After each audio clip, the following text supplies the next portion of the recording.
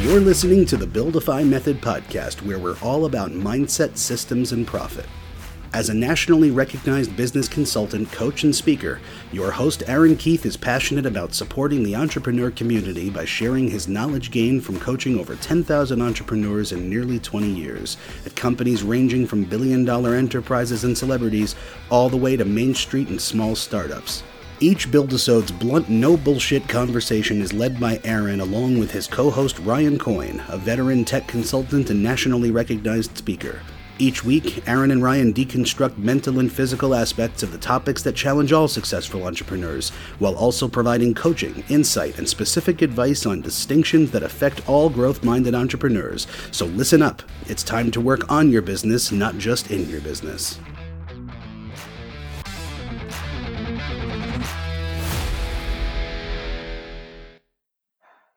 Hello, everyone, and welcome. My name is Aaron Keith, and I want to welcome you all to the Buildify Method podcast. I'm joined today with my co-host, Ryan Coyne.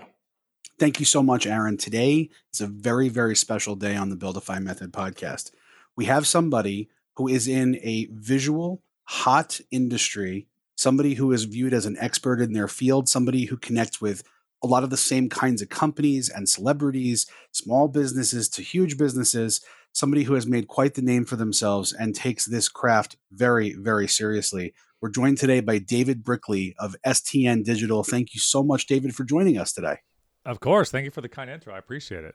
Absolutely. Your public relations checks are clearing still, so we'll keep on saying the nice things for you. No problem. Yeah. Can you tell us a little bit about STN Digital? Yeah, of course. So STN is a social-first marketing agency. We work with some of the biggest brands in the world in the sports, entertainment, CPG land. So anywhere from the Green Bay Packers, NBC Sports, Fox Sports, Hulu, FX, clients like, even Elton John and, Clean and Clear, Nike, Puma, you name it, kind of in the sphere we work in. And really it's anything, if anybody's familiar with digital marketing, anything other digital marketing umbrella. So from full social media management to paid media to analytics to on-site activations to virtual events to branding, 360 marketing, pretty much you name it, we do it in the marketing space. And it's been a fun ride. I'm going to need some orange slices and a nap after all of that. My goodness. You listed so many billions of dollars in market cap in one statement. Yeah. That is staggering. And congratulations to you, just kind of as an aside, that you've achieved all that. And it's in that vein that we kind of have an idea of what we want to talk to you about. Aaron and I put prep and we think to ourselves, what are the magic questions to ask this person? We could ask them anything. We could say, what do you eat for breakfast? We could ask all, but to us, you have reached the mountaintop, and maybe to you, it's only a smaller mountain and it's not yet Everest. I'm sure as an entrepreneur, you have many things that you still wish to achieve. Okay. But to a lot of people looking up at you, and not just because you're 6'3", a lot of people looking up at you would say, my goodness, how did you do that? So my first question is, what would you give a business owner in terms of advice that has aspirations of landing whale clients and big brands like you have? Yeah. To give a little bit more context, I'll back up a little bit. And, I grew up, playing sports, loving sports. I went to San Diego State College for broadcast journalism. I wanted to be, on the radio, Scott Van Pelt, Sports Center anchor, things like that. So I actually moved to LA and worked at Fox Sports Radio for 3.5 years as a producer. And in my opinion, I wasn't getting the David Brickley radio show quick enough from my program director. So I kind of took destiny in my own hands. And back in 2011, I launched my own YouTube channel. And what I would do is after hours, I would use the multi-million-dollar Fox Sports Radio facilities as my set with the great lighting and the great audio and everything like that. And I recorded this show that I wish I was being paid to do pretty much for free. And back then in 2011, Ryan, you probably can speak to this. YouTube was relatively still in its infancy. There wasn't a lot of original sports content. It was the evolution of dance video. It was Wizards in Winter synced to Christmas lights. And there was like 10 videos that everybody little had Phil seen. DeFranco. But as far as like sports, original sports content, nobody was creating original sports content. So we actually got on the front page of YouTube.com quite a bit. We had a partner rep there. We were getting a little bit of a following. And I think this kind of goes into my answer for your question. I was a diehard Laker fan my entire life, idolized Kobe Bryant, and I had an idea. I'm like, I'm going to approach Kobe Bryant and his team team. I want to do a Kobe Minute, a video that can be talking about his on the court and off the court success. I would post it on my YouTube channel as long as he would post it on his social media and website. And I pitched it to him and he said, let's do it. So those videos got 300 to 400,000 views because the algorithm back then with Twitter and Facebook on Kobe Bryant's official pages just skyrocketed. So for me, that was the epiphany. Before then, I never really wanted to own a company, even though my family has family companies and things like that. I didn't want to run an agency, but that was the epiphany. Like, wait a second, I love sports. I just took destiny in my own hands. I just pitched my biggest idol in the world to work with him. He said yes. Why can't I work with other athletes, other teams, other brands that I'm passionate about? And that was really the epiphany. So I think to answer your original question, I think the biggest problem people have is the self-limiting beliefs. And I guess, give props to my parents for always telling me, even though I averaged 6 points a game in high school, that I can still make the NBA anytime I put my mind to, I can do it. But I really feel like I just don't have any guard on my brain to say, why not? Why can't I work with my childhood idol? Why can't I work with any brand? And I got pretty lucky early on to have a few people say yes. So then that just kind of opened up the, that's like your first girlfriend or boyfriend being like a perfect 10. You know what I'm saying? Yeah, it's like that's already, seriously. Yeah. That's the Kobe Bryant story. So I'm sure, not to take the conversation down, but I'm sure you had a really tough day and tough period last year. Yeah. What was interesting is obviously I knew how much he was important to not only me, but my business. Although he wasn't a investor in STN, he definitely was the first person to like nudge me like in a he was a building block. Yeah, absolutely. Yeah. So, he was our first client. It kind of gave me that epiphany. Like, wait a second, let me turn this thing into a company. And that changed a lot of people's lives. So yeah, that was obviously a tough day. But what was so cool about it is how many people around the world that he touched just through that Mamba mentality and his work ethic and his motivation. It was so cool to see so many people come out and say, yeah, that dude like inspired me to be better at being a cook or be better at doing IT, just because like he was such a curious person and someone that just beat his craft to death, that anybody can appreciate that type of work ethic. So that was pretty awesome. Yeah. So through that lens, so Kobe was definitely, it was a big stepping stone for you, and it was a great start. So through that lens, what advice would you give somebody in terms of shooting for the moon in their own way, and other things that they might be able to do, and advice that you would give about landing those big clients and brands? To use that example 8 years ago, someone like Kobe and all athletes were looking for a way to produce high quality content, hopefully at a discounted rate. So that was something that I was able to come up with an idea that's something that fit a problem that they had, which is obviously business 101. But I think when it comes to these big brands and big celebrities, you're really selling time. How do you become a seamless extension of their internal team? How do you do the homework so they don't have to? And really, our philosophy is, how do we put our clients, whether it's FX, Hulu, or Fox Sports, how do we put them in the editor-in-chief seat where all they have to do is sit back, relax, and react to ideas, creative strategy, and really make sure that you are being an asset and you are being that seamless extension. So, a lot of people wonder why, these multi-billion-dollar companies, they don't have enough people to work on social marketing. The answer is no. They don't have 3.5 hours to whiteboard out an idea for one of their 27 shows that premiere this fall on their lineup. So they reach out to experts like us to be able to kind of say, hey, can you just like put some TLC on this brand for us and come up with some really innovative ways to push it? And then we'll give you the green light if we like them. So that's what I've kind of realized over time is you're selling these people that don't have a lot of time. You're selling them time back by being able to own a lane on one of their many disciplines. Yeah. And kind of to one of the points you just brought up, you're being an extension of another company. So when I'm looking at other CEOs, other entrepreneurs that are working their way up in the ranks and starting to land these whale clients, or looking and wanting to land these whale clients, something I noticed time after time, which you just kind of hit on here, is process. You have a process in place where you could work seamlessly with another company, right? Yeah. So because when you're working with a whale client, that client, their staff have impeccable systems and processes generally, right? They didn't get there by winging it. So they've now built this company, and they're looking for a partner that can integrate with them, that has the same detail, right? The same attention to detail, the same attention to focus and process. So one of the things I tell a lot of entrepreneurs that are looking to land these whale clients, and David, I'm sure you can concur with this, is really dial in your systems, dial in your processes, dial in your communication. Because when you start to interact, when you get that opportunity, and it is an opportunity to land that whale client, they're going to be vetting those things.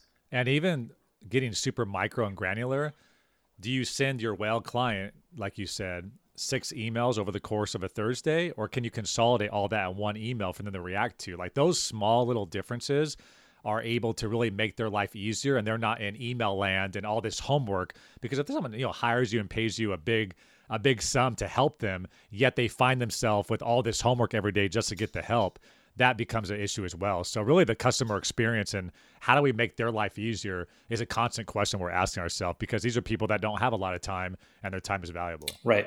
So everybody who's out there, if you're looking to land whale clients, really listen to what David's saying. Really listen to our experience on this. I work with celebrity clients, billion-dollar companies for the last decade and a half. And it's really interesting because, and David, I'd love to hear your perspective on this. Yeah. There's that opportunity, that first opportunity to land that first billion-dollar client, that first celebrity. And your nerves get racing. The opportunity is you're not sleeping at night like, oh my gosh, this could be a game changer. What advice would you give that young entrepreneur who's on the precipice of landing that big whale client for the very first time? Like, what do they need to have in place as a business? Yeah, I mean, I think first of all, you need to make sure that, and it seems simple, right? But make sure that the service you're providing solves a huge hole for them. If you're selling snake oil, it's going to be very difficult for someone to say yes, regardless if you're a whale client or not. So I think it's important. When we first started our company, we knew that NFL, NBA teams, large, sports teams, they didn't have the capacity nor the wherewithal to create content on a regular basis for social media. They just didn't know how to do that. So we filled that gap. They knew they had an issue. They knew they couldn't solve it internally. So we were able to fill that need. So that's a huge part of, I think, obviously making sure that those clients are being services correctly. Right. Even for me, I just want to interject here for a second. The celebrities and the other high net worth people that I consult, even if they have full IT staffs that are, completely built out, but they reserve certain things for a digital consigliere, some people call me, where they want to know that they can trust that I'm going to make them proud and not embarrass them and not let them down when it comes to the other people in their life that are really close to them. Can the guy's wife, can the woman's husband, can the other people that are close in their circle be confident? Is that person going to know in their mind that it's going to be an automatic ace to put me on the field when it comes to the people that are in their inner circle? And that's something that they'll keep you around for life. Right. Yeah. And I think another thing we haven't touched on is, in my opinion, the best ability is availability. When it comes to these different clients, if you're the Lakers and you sign LeBron James overnight, you kind of got to call your partner and say, yo, drop everything, let's roll. And you got to be able to answer that phone call, have those systems like Aaron said. Do you have people monitoring your inbox 7 days a week? Do you have your phone on you? And not to make it where it's actually like a ball and chain, but I mean, these people move at a much faster rate. And like you said earlier, Ryan, like millions, if not billions of dollars are sometimes on the line when it comes to these show launches, when it comes to these signings, and they have to capitalize with precision and care on these moments. So that's another thing. Like, can they rely on you and trust that you can move quickly if they need to make a move for their business? Absolutely. I mean, I remember my second celebrity client, and it's someone that Coin works with as well. I remember our coaching call was 5 a.m. San Diego time. So I was up at 4 o'clock. I was prepping by 4:30, and by 5 a.m. I was chipper as it can be, because I had to be on, and that person only had a small amount of time. Yeah. And so you have to do whatever you have to do to grab that relationship and move it forward. And also, to your point and to Ryan's point, you have an opportunity here. And I'm going to keep stressing opportunity. Your product, your service better be impeccable. Better be impeccable. And David, I know that because, that's something that you are very, very strong at as a business. Yeah, I remember that it was my first whale client personally. It wasn't through any of the other companies I'm affiliated with. It was a direct relationship that it was going to be. I had inroads to this person that other people would kill for, that I actually arranged a public speaking event for them. This person's speaking fee was like $50K. Somebody knew that I knew the person, and they said, "Can you get him?" I said, "Will you do this?" And the guy's response was, "I like $50,000." So he came and did it, and I was there too, and I actually got to introduce them on stage and stuff like that. Nice. And my mom even came. Okay, that's how corny it was, because for me personally, it was a huge deal. So I got my mom a ticket to be there, and when I introduced her to him in the green room, he was saying to her, he's like, "Coin is a great person, and most importantly for my life, he's responsive."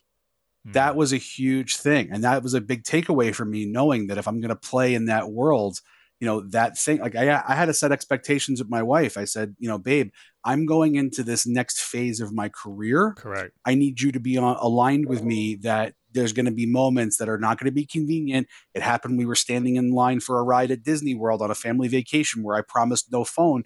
That's the red phone that Commissioner Gordon picks up, when Batman's calling, that kind of thing. So, and to your point, it's like, and if you're not okay with that and you're about work-life balance and that's not how you want to build your company, well, somebody else will raise their hand and likely say, "I'm totally happy to have that 5 a.m. call for my East Coast client." So that's the thing. I think the competition gets a little more quality towards the top, and everybody wants to work with a Netflix. Everybody wants to work with a Los Angeles Lakers or what have you. So, they're able to kind of sit back and take a lot of different companies that are more than willing to do whatever they say and maybe not even have proper boundaries that you probably should have as a company. Yeah. Oh yeah. Boundaries is a lowercase b when it comes to this exactly. world, right. For sure. Right. So with that, can you guys talk about having your credibility dialed in and how to present yourselves properly? Aaron, why don't you start us off with that one? So the credibility, I mean, this is so interesting. I watch so many companies where they're young, they're scrappy, they're putting all their effort into how they look. And not to say that your brand and how your brand is presented doesn't matter, but when they're putting so much energy on how they look, they're not spending that time building out their processes, building out their product, building out their service, to David's earlier point, so that your product, your service is meeting a need and you are really, really cracking it home. Like, you have to completely crush it. If your product or your service is mediocre or average and not distinguishing itself from your competitors, these big whale clients are not loyal. I'd love to hear, other people's points on this, but from my experience, a lot of these big clients, as fast as they can come in is as fast as they can go out. They have no problem breaking contracts or adjusting things because they're massive. They have the attorneys, they have the weight, they know they can do it. So if you're not keeping their attention by producing amazing work, trust me, that relationship gets in danger very quick. So my moral of my story here is, though your credibility is important, though how you look and how you feel with your processes, your procedures, all your branding is important, it's not more important than your product or service. Yeah, and I think I will say for us personally, once we landed Kobe, that gave us the credibility. Like, hey, we work with Kobe Bryant. Oh, well, if Kobe trusts you, then you're probably okay. You're not just some random person. Right. Then we started landing our first couple NFL clients. And once we landed one NFL client, every NFL team gave us the credibility. Like, well, if the New England Patriots use you, then obviously you guys are legitimate. Mm-hmm. So we've done that in every vertical that we've entered, right? From streaming to TV to celebrities, things like that. Like, because, it's interesting to me, and I still get this, like, yeah, but have you worked with the airline before? Like, well, no, not technically. We haven't worked with the airline before, but, we've done marketing for multi-billion-dollar projects like over the last 8 years. But people still want to see, are you good enough in this unique discipline? Because everybody thinks they're so different. In my opinion, I think marketing, who's your customer, what's your objective, what are you trying to provide? It kind of, for me, I think it can really work for any type of vertical. But they are also looking for, yeah, Aaron, I'm interested in you coaching me. What other celebrity clients do you have? What other businesses that are similar to mine do you have? And that's a question I think you need to be able to answer. Yeah, they don't want to be your first, just like high school. You know what I'm saying? It's a lot of pressure. So I want to get into, like, this is a big thing. Okay, I want to really introduce this properly. Every entrepreneur knows the phrase "fake it till you make it." Fake it till you make it, right? They'll go to mentors, they go to advisors, they go to peers, they may go to conferences, networking groups, whatever. And people kind of just like say that. People just say, oh, you got to fake it till you make it, right? So that's something you can maybe do a little bit sometimes. Like even, like Michael Jordan is a great example of that, which by the way, you spoke about the NFL. I bet you're glad it wasn't the Raiders and you had the Patriots as the example, just by the way. Yeah. But talking about like Jordan, nobody anointed this person as the leader of the team. Nobody anointed this, you just kind of like act like it. And then all of a sudden you are the leader, the people who take charge. And right. So when you're talking about the highest levels though, faking it till you make it is something that all of a sudden can leave you exposed. So my question here for both of you, and I'll start with you, David, is when does faking it till you make it start to leave you exposed when you're playing with the big boys, right? At what point do you have to stop faking it in order to make it with big brands and companies?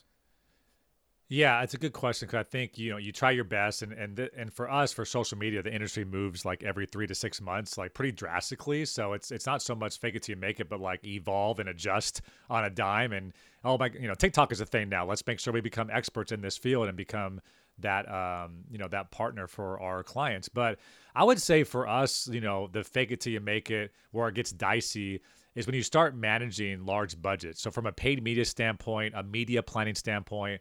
When you're overseeing a TV launch or a pay-per-view event and they want to put $3 million on social and at a home, you don't want to fake it till you make it there. Like that, you're messing with a ton of money there and people's $1 million budgets. You can't just learn as you go. Like, oh, let's figure out how to do Facebook ads. Like, no, if you can't do it internally, you better hire a consultant. I never knew how to buy, ads in Times Square, but you better believe we brought on a consultant that did that for 25 years so we can offer that to our clients. So those are the things with expertise, right? Yeah, right. Exactly. So I think we get it. When you're building a company, you're not going to be able to fulfill every need, but make sure you spend money on proper consultants that can kind of get you over that edge, train you a little bit so you can speak the game. Because if not, you can make a huge mistake that can cost you your credibility as well. Absolutely. And I completely agree with what David said. I'm going to kind of add something to that in a slightly different perspective.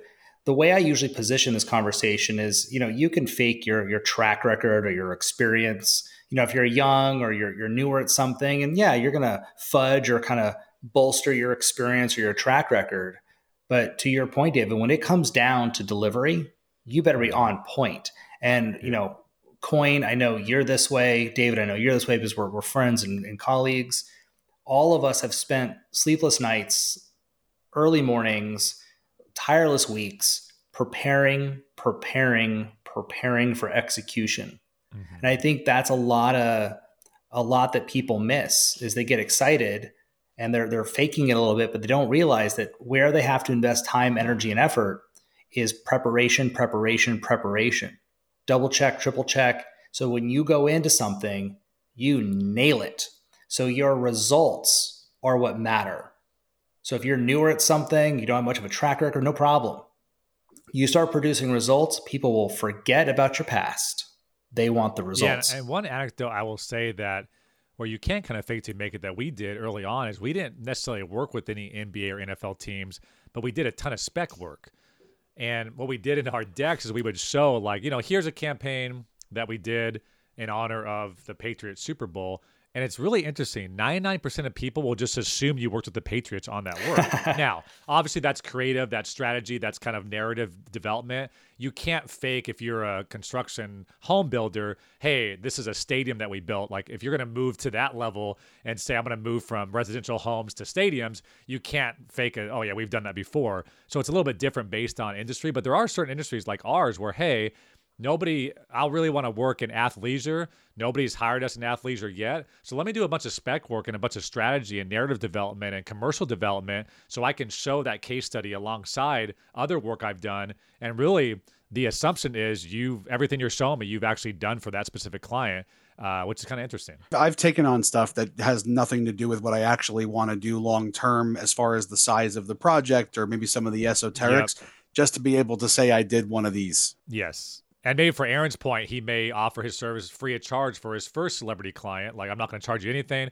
just to get that logo on the website. So that his credibility in that vertical is now completely. Absolutely. Absolutely. So on that same track, what are the things that you have to change within your company and your team as the size of your client changes? Can you talk about that for us? Yeah, one analogy I constantly use with my team from like year 2 when I was like getting out of my bedroom and hiring our first couple employees to today is really this emergency room analogy, right? So the emergency room, you have nurses and they are watching over people that are in life and death situations. And guess what? After 12 hours, they go home. They sit down with their colleague, they go over chart notes, and they're able to literally in life and death situations know what the patient is, what the medication they took, what their injuries are, and here's all the updates. Okay, bye, and they're out of there. Right. So from an agency standpoint, I think a lot of agency owners do it wrong where they tell their employees, have your phone on you 24/7. Whenever the client emails you, you better jump on it. People are on vacation, pulling their laptop out in the airport. And I just never wanted to create a culture that way. And I also think it's a flawed system. So for us, every single client has 3 to 4 people that know that client inside and out. So if somebody is sick, they have to take a leave of absence. They, God forbid, have to take a vacation or a weekend off. There's chart notes, there's pass-off documents, and also there's this ability where 3 or 4 people have been on every call over the last year as well. So there's not going to be a drop-off, and the client won't get the B team just because your star employee decided to take a vacation out in Cancun. So that's one thing as you grow and scale. I want to make sure whether it's Sally, Tom, or Aaron, that my client gets the exact same customer service, regardless if somebody is sick or not. And that's when you really have to build those processes. Oh, yeah. I kind of like the ER analogy. If you can figure out life and death, we're just doing social media. It's not life and death, so we can figure it out. Yeah, and I want to pivot on this. This is such a good point, Dave, that you brought up. When I'm looking at this from a company and they're scaling and they're looking at, man, what do I need to do with my infrastructure? What do I need to do with my team so we can keep this ball rolling and keep making this a new norm? You hit the nail on the head. It's culture. That is one of the biggest things I see a lot of companies drop the ball on. And David, hats off to you. Your company culture, you've gone from, 0 employees to almost over 60 employees right now. It's impressive. Your culture is stellar. It's one of the reasons we want to have you on is you're walking your talk. You're working with the biggest brands in the world. And your culture is absolutely impeccable. So a couple things I want to highlight here for everybody as far as takeaways. One takeaway, hire top talent. When you want to play with the big boys, you better bring on top talent. Don't skimp. I watch a lot of entrepreneurs get very chintzy and cheap here. You want to invest in talent. Bring on the best, train the best, generate really, really good culture. And then finally, once you have that great culture, you have those great employees, put in those KPIs, put in that tracking mechanism so that you're tracking everything. So that way, if anything in your corporation starts to falter or wobble, you can see it in the KPIs. You can see it quickly. You can make that adjustment before your client ever notices. Totally agree. I think another thing I would say is hire slow, fire fast. If somebody is not working out, make sure to, because what it really does is somebody's not performing or not dependable, it brings the entire team down. And I think to what you just said, Aaron, when you first start a company, it's you and your business partner, or you and one employee, you can will yourself out of a situation. You can stay up 23 hours and make sure that a client is happy, or make sure your phone's always on you. Once you start scaling past, a couple employees, then you have to start relying on people. That's the scariest thing for entrepreneurs as you grow and scale. Like, now I can't guarantee the result because I'm not personally doing that. So that's when you better have the training manuals, the documents, and the KPIs. And another huge thing is, what is our purpose? What is our vision? What is our core values of the company? How do we present ourselves? How do we hold each other accountable? So that way, it's not like, oh, David's mad at me or David's being weird. No, we all agreed to like a core value statement. We're going to be dependable, respectful, positive, friendly, whatever those core values are for your company. And then it just becomes a neighborhood, self-policing policy where your employees are also saying, hey, Sally's being kind of negative. Like, that's not part of our core values. Like, she needs to step up. So that really changed the game completely for our company. Aaron, I know you remember this, is once we sat down and established our purpose as a company, our long-term vision, and our core values that we hold everybody accountable to, that just became, all right, whether you're David or you're the 60th employee, you have the same values of how you treat your clients and your employees. Yeah. And Ryan, I want your take on this from a technological perspective. When you see companies that are scaling and growing, they're bringing on larger clients, what does a company need to focus on from a technology standpoint? Well, scalable solutions are really everything. A lot of what David was talking about just now screams at me what gets you to the first million doesn't get you to the next 5, right? There's a lot of that in there. Technology is the same way. You can get away. Like there's a fashion company that I've been lucky to support since the day that they started in 2009. They're a major fashion brand, $200, resort wear swimsuits and different kinds of things. They're sold in, Saks and Barney's and, the W hotel resorts around the world. The first day that I walked in, it was like an unfinished office in Midtown Manhattan that was all concrete exposed and damp.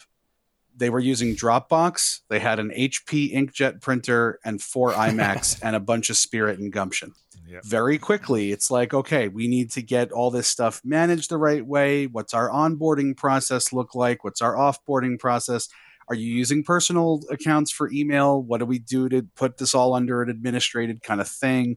Where's the data stored and how is the access permission controlled and what's the flexibility for mobility? And a lot of that has been hyper accelerated because of COVID and work from home, even more than it already was. But that kind of brings me to a question that came up that I've been dying to ask you since you were talking about the size of your company and all these things that you're working on. What are the tools that you guys are using? Are you on G Suite or 365? How do you manage your projects? Can you talk about the software and the tools that go into this for you? Yeah, one thing that just reminded me when you said that too, Ryan, is going back to whale clients. I mean, if you're working for Beyonce, let's say, and you have access to her Instagram and you have a rogue employee that goes crazy and leaves the company, there's a lot of damage that can be done, not only for that celebrity or for that whale client, but for your reputation in the industry forevermore. Mm-hmm. So what is your offboarding policy if somebody goes crazy and you have to offboard them? Do you reset the passwords? Do you let the client know what's happening? Like, those are the things where don't fake it till you make it, because that can be the difference and really, again, be a multi-million-dollar mistake. Or criminal negligence, really. It depends. Yeah, exactly. Yeah. Right. So, but as far as a software standpoint, pretty early on, we got Rike, which is like an Asana equivalent, if people know about content management systems. That changed the game for us because every time any piece of creative, anything from the client was needed, we made a work order inside Rike. We added the people that needed to be on it. We commented on that specific project. When that project was done, we closed it and kind of like filed it away for forevermore. So we use a lot. We use Rike. We use Slack. We are completely on the G Suite from like an email, sheets, slides perspective. We use a HR platform called 15Five for virtual feedback from our employees. We just onboarded that recently. Yeah, the HR piece is really a big one. I like JustWorks a lot. It's these tools that make it HR centralized, making the information available easily to employees, and kind of they're the ones that spend the time going out of their way, not only collecting almost like internal CSAT scores from your staff, but also making sure that they're being kept informed and all these things are available for their well-being and different kinds of things too. Yeah. And 2 big things I'll share from a scalability standpoint is we use T-Sheets. I know there's other Harvest and things like that out there. We track every single minute that we work on a client so we can assess the profit margin on said client and adjust our pricing accordingly. That data is so impeccable, A, and then B, it's so imperative to make sure, A, people aren't overworked, B, they're not, working on too much client work, and that kind of utilization rate is constantly looked at. So that's huge. And then Front is a team inbox we use, and this is another thing as you grow and scale with big clients.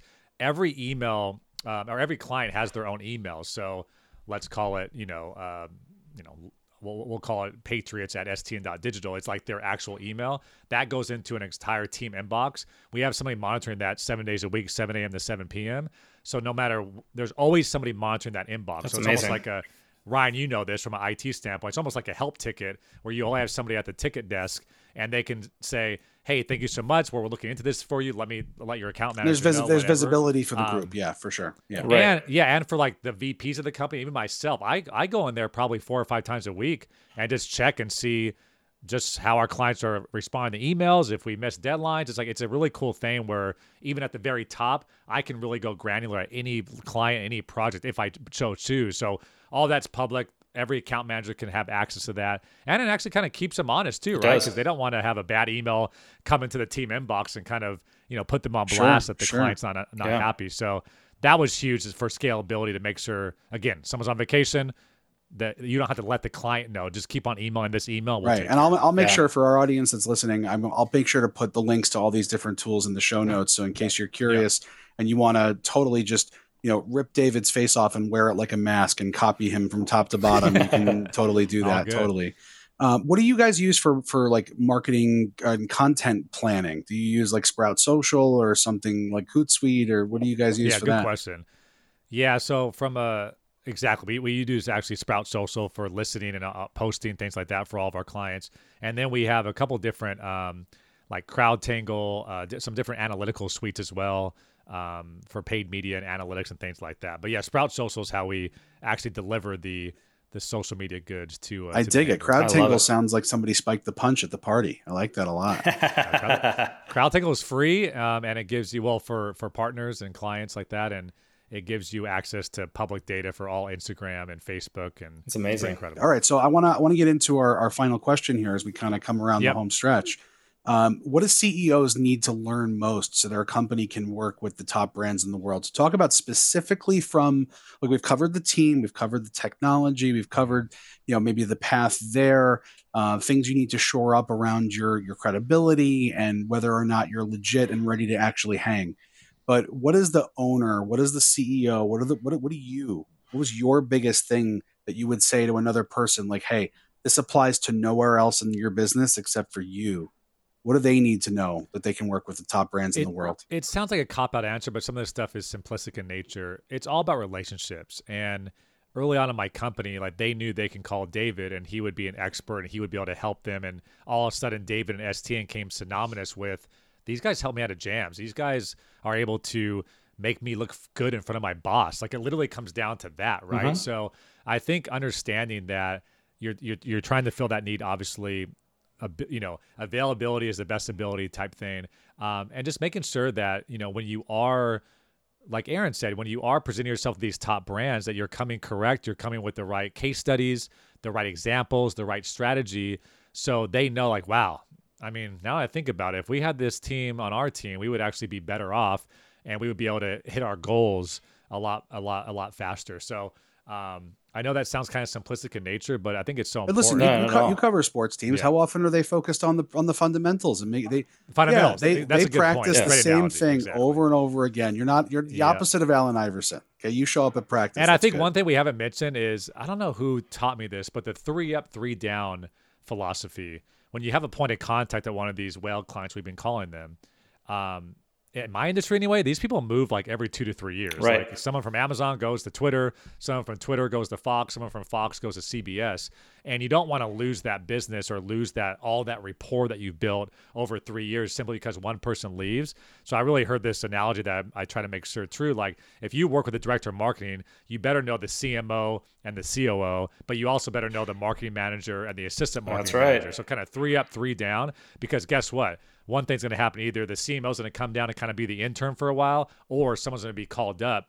And as long as you have a relationship with all of them, oh yeah, I know STN, I know David, you're great. Yeah, let's keep it rolling. Let me go ahead and sign this contract, make sure you guys are all set, and then we'll get a new point of contact for you in a couple months, rather than, hey, so we're STN, we've done a lot of great work here, and like beg for that phone call to kind of prove yourself all over again. And I'm sure the same person is now a champion for you where they go next. That happened to me recently. That's huge. One of our clients at one of the agencies I'm involved with, they closed their private consulting firm and went to work in the C-suite at a major fashion brand and got us in right away. Yep. Yeah. Now we worked with TNT and TBS over the last 7 years now, and we had an assistant marketing manager, always friendly, always kind of chopped it up with them. He goes to Amazon and brings us one of our largest deals. That's right. So that's that relationship. Like, you think I only need to impress the CMO or the CEO, you better impress everybody that you interact with, because it's going to pay dividends down the road. Yeah, and that's something to talk about here too. I want to expand on this is relationships. Like, the question here: what can CEOs really learn and develop themselves in if they want to get these bigger brands? They want to keep growing their business. It's relationships. David, you touched on that's where you started. I don't think everyone understands how important that is. Building relationships has become a lost art. Communication has become a lost art. I mean, David, you and I and your staff, we work on their communication, regularly, right? Yep. So my advice to CEOs out there, which David, you can even share some stories if you want to. I'll fly to New York to meet with some of my bigger clients. I don't need to. I was asked this just last night. I was talking to a friend about this. Like, why don't you just do Zoom? Because nothing beats breaking bread with a client. Nothing beats face-to-face, having a coffee, and actually being able to connect with another human. So my advice to people is go the extra mile, get your butt on an airplane, get in a car, go for a drive. That face-to-face time is clutch in not only landing, but maintaining and retaining those big clients. One of my best pieces of advice I got from a mentor early on in my career was you never know who's going to pull you up that ladder to success. And if you want to work with whale clients, it may be your neighbor, it may be your aunt, it may be your cousin who just learns about your dream and your vision and says, actually, I know somebody over at Coca-Cola. I can make an intro. And then the rest is history. And I think I so agree with you, Aaron. So many college students ask me about how do I network more? How do I get, in with more people that I want to be in my career? And it's not networking at a conference. It's not networking at a peer group on a Wednesday night. It's literally 100% of all your interactions and communications with humans. That's networking. Right. Like every time you speak with somebody, that's an opportunity. And if you want to look at it that way from like a dollar sign standpoint, be my guest. But I think once you realize like, I'm just going to be a good human. I'm going to be friendly. I'm going to ask people how they're doing, how they've been, regardless if they're a junior person on an account or they're the CEO, and treat everybody up and down with respect. It's just going to pay dividends down the road because I love Aaron. That's a good guy. I remember he took time out of his day and reached out to me. I'm going to definitely call him when I need his help. So that's my because you also avoid like the whole idea of maybe you're only buttering up the people who are the decision makers. Like they talk about you good behind your back when you do stuff like that, where it's like that person that is the decision maker, they may really tremendously value the opinion of the person that's outside their office that you spoke to first. And then they say, you're fantastic and great to work with. That's right. And it's like that person who wants to be involved in the process less, in their mind, they envision being removed from this a little more once the trust is there. And if they know you have a good rapport with the staff around them, they feel even more comfortable that they can just kind of let go of the reins and let everybody sing and fly. So that clicks for me too, and I experienced that. That's great. And I think Aaron and I talked a lot about this, but just random act of kindness. One of my clients one time was talking about how his headphones broke or weren't working well, and I sent him some AirPods, just like overnight.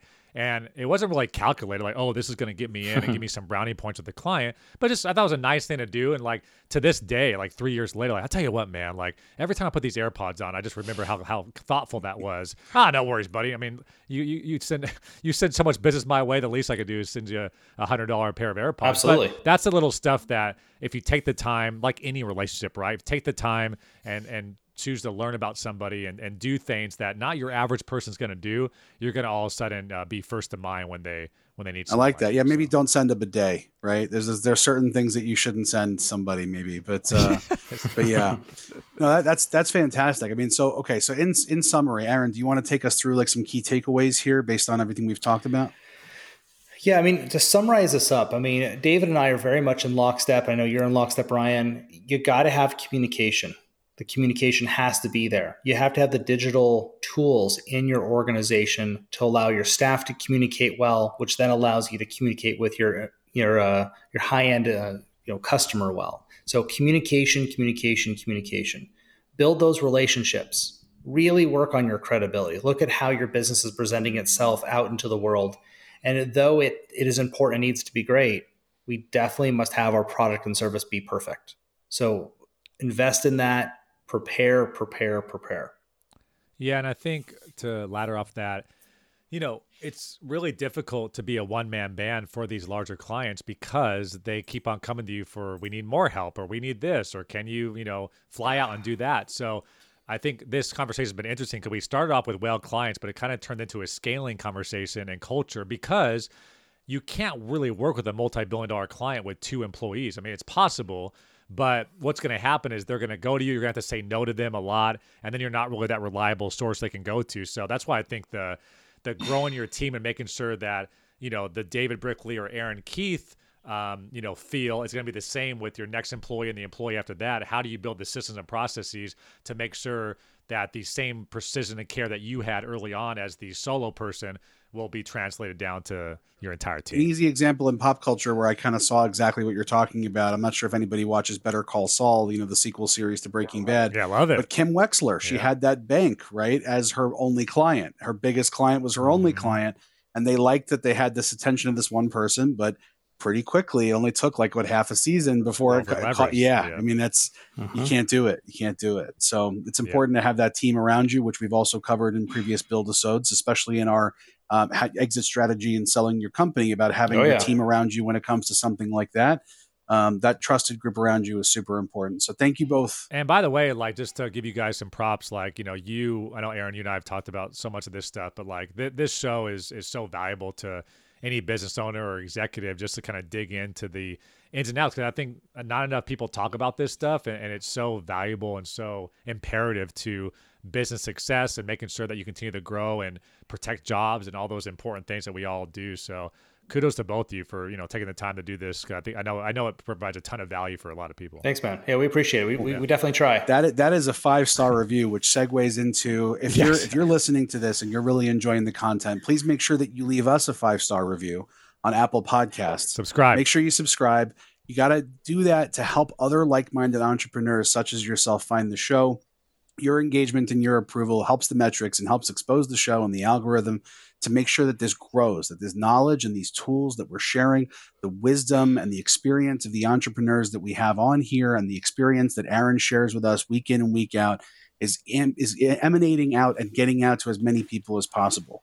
So please make sure to subscribe and to leave us a review there. I want to thank everybody. And just to confirm, is this episode 23? Episode 23. Jordan. Michael Jordan. That's it. I mean, I don't know if you guys planned that. 100%. Our logo is the GOAT. He's one of my favorite players. 100%. In fact, amazing. When I see the jump man, I almost see you doing that with the hand. Thank you. Absolutely. We got the same haircut. Absolutely. So with that, I want to thank you, David Brickley from STN Digital, for joining us today. I hope you had an excellent time. Fellas. And Aaron, thank you as always for being the driver and the reason that all this is possible with all that you do for Buildify across the entire ecosystem of Buildify products. Thank you to our audience for listening, and we look forward to your feedback on this episode. Make sure to check the show notes for some goodies, where to find David. Oh, David, I didn't ask you. Where can people find you if they want to reach out and get in touch? Yeah, I'm on all the things. Instagram, David J. Brickley. Same on Twitter, TikTok, YouTube. Just search David Brickley. I'm sure you'll stumble across me. Excellent. Very difficult to avoid. It seems that way. Yeah. People run into you eventually. It feels Fortunately and unfortunately. Very good. Very good. Well, thank you everybody for listening to this week's episode on landing whale clients and talking about being on the biggest playing fields with David Brickley of STN Digital. Thank you so much to my co-host, Aaron Keith. And thank you to our loyal listeners for another Build-A-Sode in the books. See you soon, everybody.